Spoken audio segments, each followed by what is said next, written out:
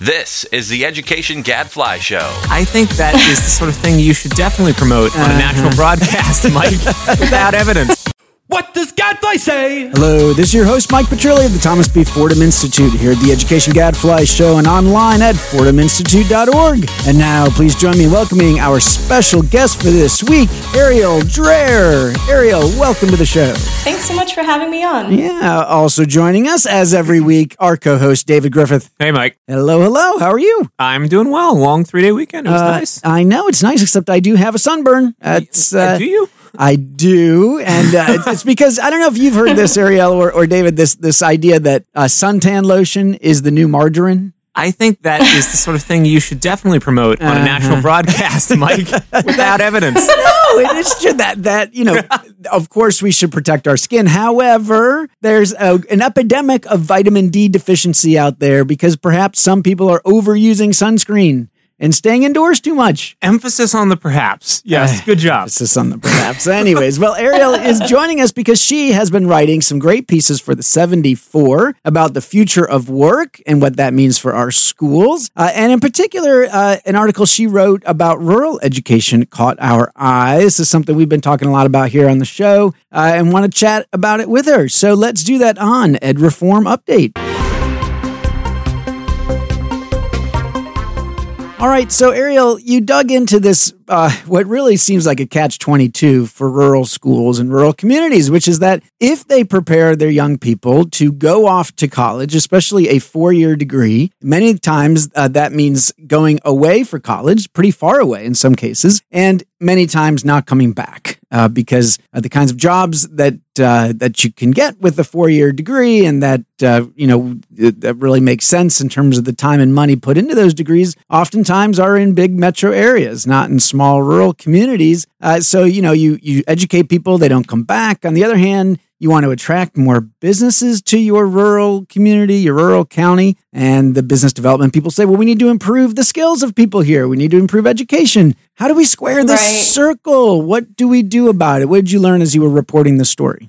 Right. So I found that communities are more or less taking matters into their own hands. The thing about the two models that I really highlighted in my piece for the 74 is that they're more or less relatively new. So we have high schools, for example, Scottsbluff High School in Nebraska started an academy model for their high school curriculum in 2016. And the idea was to prepare students for jobs that they have already in their community. And the big word, I guess, that I will use that I learned in my reporting, that these pilot programs, or they're not really pilots anymore. I mean, they're programs that exist. They both feature partnerships. Partnerships are so important for these career models or career academy models to work. And that's at both the high school level and the community college level. In Tuscaloosa, Alabama, Shelton State Community College partnered with Mercedes-Benz in 2012 to create a completely, almost for lack of a better term, an individual major. It's a program at Shelton State that students can go through, and if they receive the right marks and if they take the classes and get the certifications they need, it's a gateway to a full-time job at Mercedes-Benz. And these programs are designed to sort of avert and to sort of negate brain drain. And that's a big term that was tossed around a lot in my reporting. And I think, in truth, local communities should be a little concerned. The data shows that people are leaving rural communities for the bigger cities. And I think that state lawmakers, federal lawmakers, and local community leaders are really trying to work hard and create partnerships to sort of stem that, if that makes sense. So, no, that does make sense. Now, not everybody is lucky enough to have a Mercedes-Benz factory nearby. Right. And in a place like Scottsbluff, what kind of jobs do they have? And I mean, is it fair to say that they're preparing a lot of the young people for jobs that require less than a 4-year degree, maybe some post-secondary, but not a 4-year degree? It depends. So in Scottsbluff, they have both. So there's a local sort of ag business manufacturing company that, produces some of the farm equipment that's used in Nebraska and in Central and Middle America. And so for those jobs, you would just need to get some certifications. Perhaps a 2-year degree or a 2-year program at the local community college would be sufficient for those roles. But a lot of students that I talked to were already looking past that, if you will. One student that I talked to for the story, she will get her 4-year degree because she wants to be a teacher, but she wants to be a teacher in Scotts Bluff. And so I think the tendency has been, especially for people who are rooted in our coastal cities, for the most part, or big cities in America, when we think of rural education, a lot of times we are thinking of those community colleges, those 2-year degree programs, those types of things. But what I learned, and something that researchers I talked to for this piece really emphasized to me, is that no two rural communities are the same.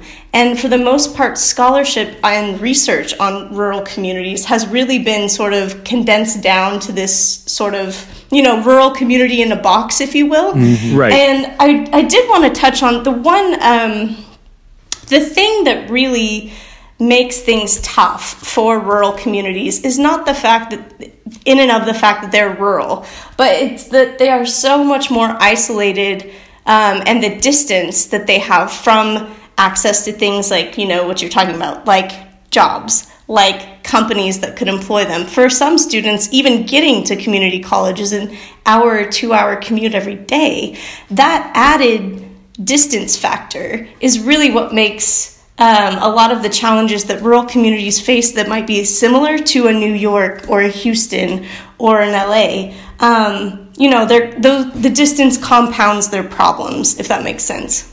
It does make sense. I think my questions are, I guess I'm curious to hear a little bit more about, anecdotally or qualitatively, how the students think about this, right? For example, it sort of felt like the claim was that, kids are going to college somewhere out of state and then never coming back. But is it really college or that is pulling them away, or is it just that, they want to be in a bigger city? And I guess sort of a similar question is, or even a broader question is, like, how do the kids talk about it, right? Do they want to stay in their local community, and do they just feel like that's not something that's realistic for them? I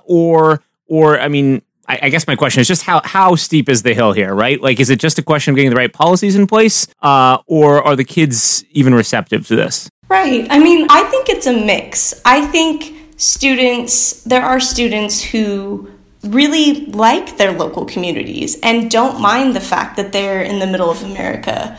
I talked to a surprising amount of students that actually really appreciated the gateway that their high school or community college was offering them so that they could have a job right where their family lives, right? And so I think that is definitely a part of it. So I do think that in some communities, in some states, policies and investments in programs and models, sort of like a career academy or a partnership with a business or bringing a business in, could work. But I think, to your point, I think leaders need to be talking to their people, right? You have to know that the people and the workforce are going to be there before you bring in a big company. And I think in the case of Shelton State, they got lucky because Mercedes-Benz was already there, right? And so it was and Shelton State was already there. So that was like an easy pairing. And I also wanted to point out too, these models being relatively new, I think they need to be studied in 10, 15 years. We don't know. And one of the things that we also don't know, and there's not a lot of research on, is when it comes to brain drain and millennials and Generation Z, going forward, one of the things that could impact this is how remote your workforce is going to be. If we have more and more people who can work from anywhere and can work from home, a lot of these rural communities need the high-speed broadband. And so that's, to me, in terms of a practical policy approach that, could potentially make some of these rural places accessible for companies going forward, broadband and, high-speed internet is going to be key. Yeah, it's a no-brainer from where I'm sitting. Yeah, look, and I think the fact that at least we're having these conversations is a step forward versus 10 years ago, say, when everything felt like it was through the lens of the big cities. And look, part of that was we were worried about, poor kids growing up in urban communities. And, we live in these places where if you don't have a 4-year degree, it is really hard to make a living where you can support a family. That just the nature of income inequality in these big metro areas and the housing costs. But things are playing out very differently in other parts of the country. And in some of the, where it is still possible because of the lower cost of housing, et cetera, to not get paid as much, but still live pretty well and do that if there is some kind of job, but it's getting those middle skill jobs then that's essential. And like you said, Arielle, we have to be careful not to generalize. I mean, some kids are going to grow up in rural America and they want to move away to the big city. They just are going to want to, right? You, David. Right. Portland is a city, Mike. All right. It's a city. All right. Oh, you were in Portland itself? Okay. All right. You weren't out there in the boonies of Oregon. Okay. I wasn't sure. I know. Boonies are wonderful, though. Like growing up in the suburbs of St. Louis, like myself. Look, some of us want to go away but other people are going to go away and would like to come back maybe when they have the family of their own and they'd like to come back home if they can figure out a way to make that work. And Arielle, like you said, if they can do their job from anywhere, that's a possibility. Right. But it does seem like the big picture here is, if these places are going to remain viable, there's going to have to be good paying work. And there's going to have to be a strategy then to get people the skills to do that work. And it's good to see that people are working on that. Yeah. Well, and one other thing I wanted to bring up, and my reporting didn't go into this, but something that did strike me as I went along, is a lot of these programs are either A, not very expensive, or B, in the case of Shelton State, Mercedes-Benz is paying for part of a student who could become a future employee's tuition in some cases. So when we're talking about the massive amounts of student debt that a lot of millennials and Generation Z kids are going to find themselves in, these programs are actually offering an alternative to that so that kids aren't having to go into a ton of debt to get, decent paying, salary paid jobs right after graduation. And I think that model, depending on what way our economy goes, could become very, very viable and very attractive.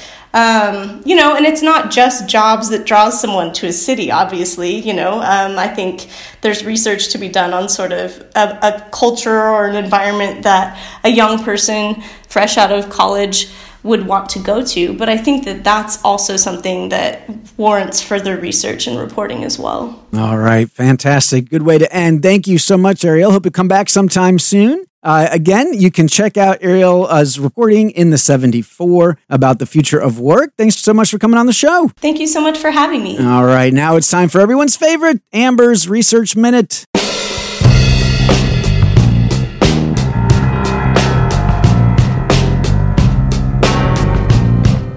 Amber, welcome back to the show. Mike. You still wear sunscreen, Amber? I do, like 50 plus. What? Heck yeah, I don't want one tiny bit of color anymore. Have you checked your vitamin D? Come on, I'm telling you. Can you take a pill for that? Balance. Can you pop a vitamin D pill? Yes. It's not the same. Oh, yeah. It's like taking fish oil tablets. That's not the same as fish. It just, plus those things are gross if you've tried them. They are gross. And that concludes our non-research minute. Okay. Yes, fine. Or our non-education segment. We can do something I'm all about the floppy hat and everything else. We can color outside the lines. We do. We try. All right, Amber, what'd you got? We have a new working paper out by Calder by Harry Holzer that looks at the impacts of the pathways chosen by community college students. So more pathway stuff. Okay.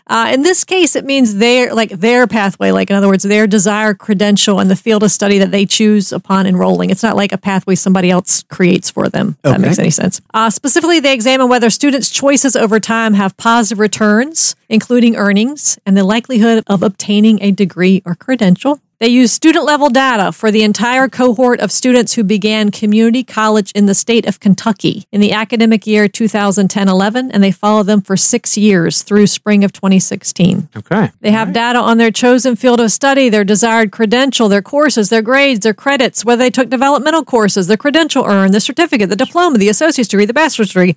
Woo! Wow. They can track them if they left and went elsewhere. And these are all students, they might not be right out of high school, could be returning students? They could be returning returning students. Important, given it was 2010, especially in the throes of the Great Recession. Although they didn't talk too much about that, though. Yeah. We got to say, they have data on their high school courses, their grades, their test scores, so they can say whether a student is college ready. One of these days, we're going to figure out the answers, right? With all this data. It's a lot of data. And then they don't have individual earnings, but they did have some kind of summary data for what students made around that time frame that the state of Kentucky provided for them. Okay. They use student fixed effect models, and then they use this regression discontinuity model based on the required 2.0 GPA they have to have. Ooh.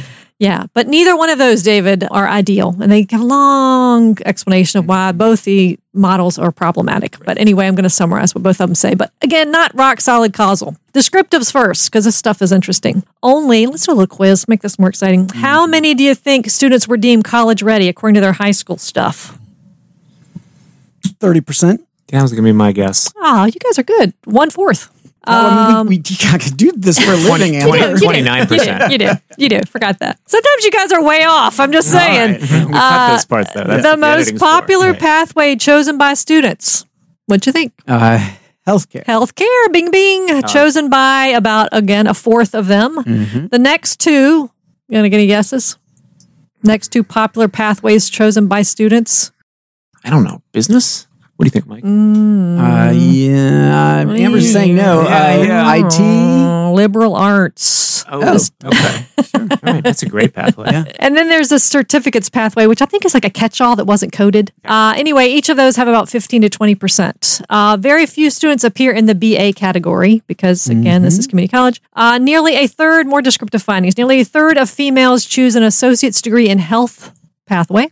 Less than 1/10 of male students do.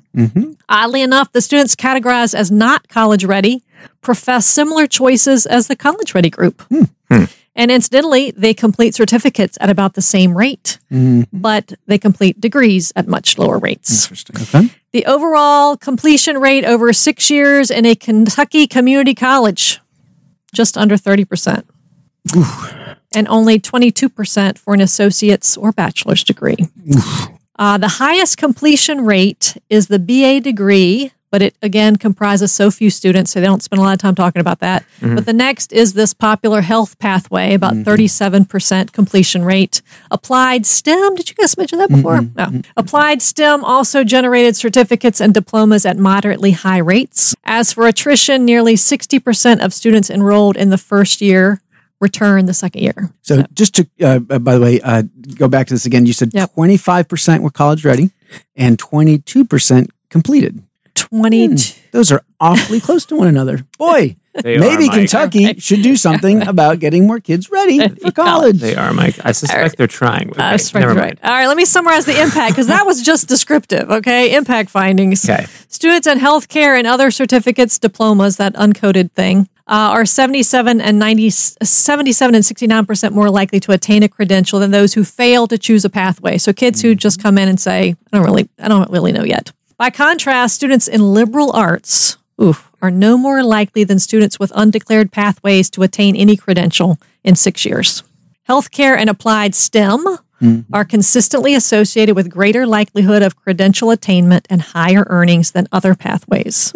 Students change programs frequently. They start coding like what these kids are doing, which appears costly to the outcome side since it limits their ability to accumulate credits within the pathway, right? If you keep, just like any kid, if you keep switching with your pathway and your plan, early momentum generated by enrolling in and attaining credits in the first year can have positive impact on credential completion rates.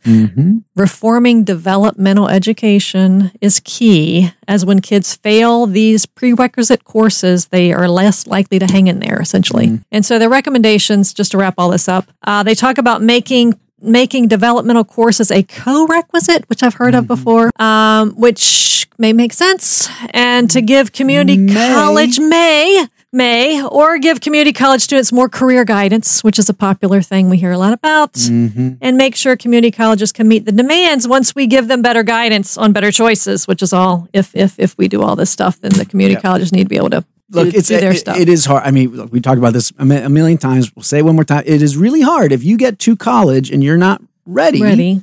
Then the choices aren't great. And if you're a community college, what do you do? And so it seems like one option here is you say, well, look, you're not super likely to do well in our AA program, but you might do better in one of these certificate programs.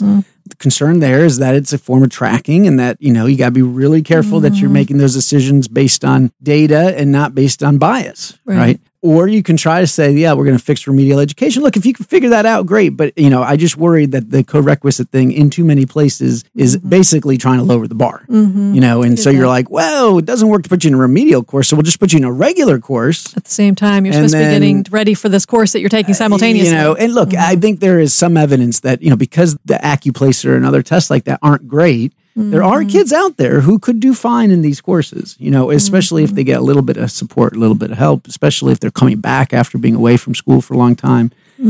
So all that's worth figuring out. But all of this would be a lot easier to manage if our schools, K-12, were doing a better job producing students who are actually ready for the next step. What do you think? What do you make of this health and applied STEM as sort of being a more promising pathway?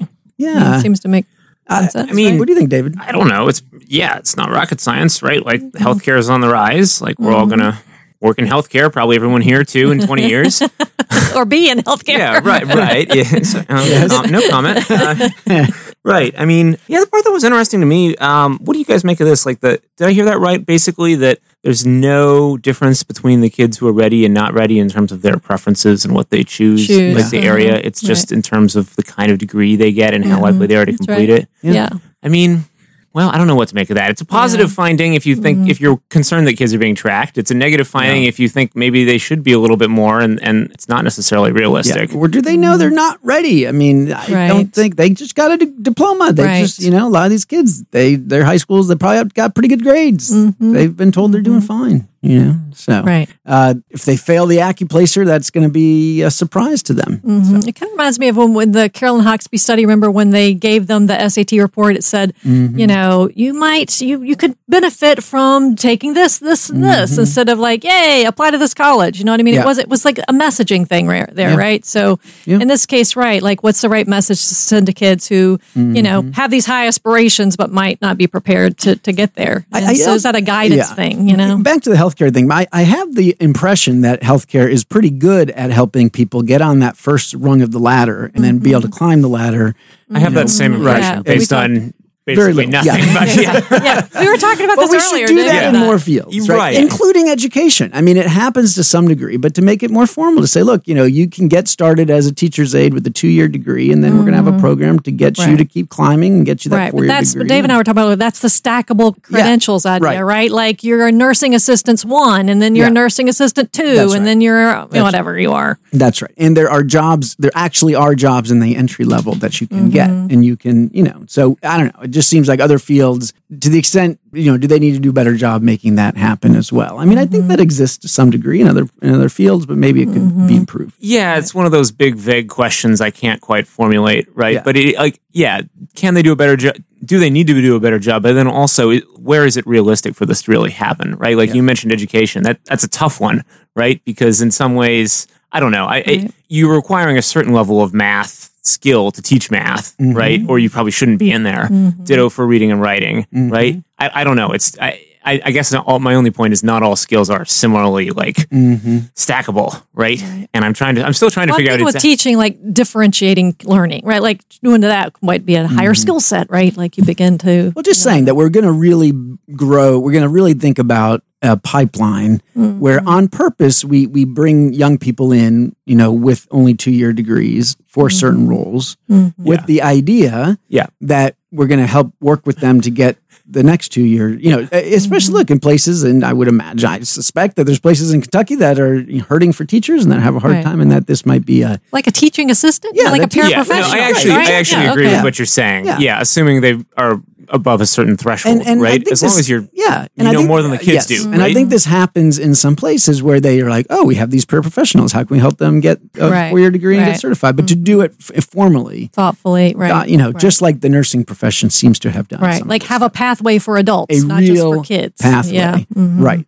And because that might look if I guess I'm just thinking, in healthcare, the jobs are clearly there, and if there's a fairly clear pathway in the short term, you're like, you do this for the next 2 years, and you will have a job, right? And that job will pay $25,000 a year. and then you keep at it, and within 5 years you can be up to whatever it is. I mean, I don't know. I think that motivating it's too. motivating. Mm-hmm. Yeah. It is motivating, but I feel like those are two different things, right? There's the question of like, can you be somewhere higher in 5 years, right? And then there's also the question of, is there a halfway point that makes sense to get off on the way to X, as an initial point of entry?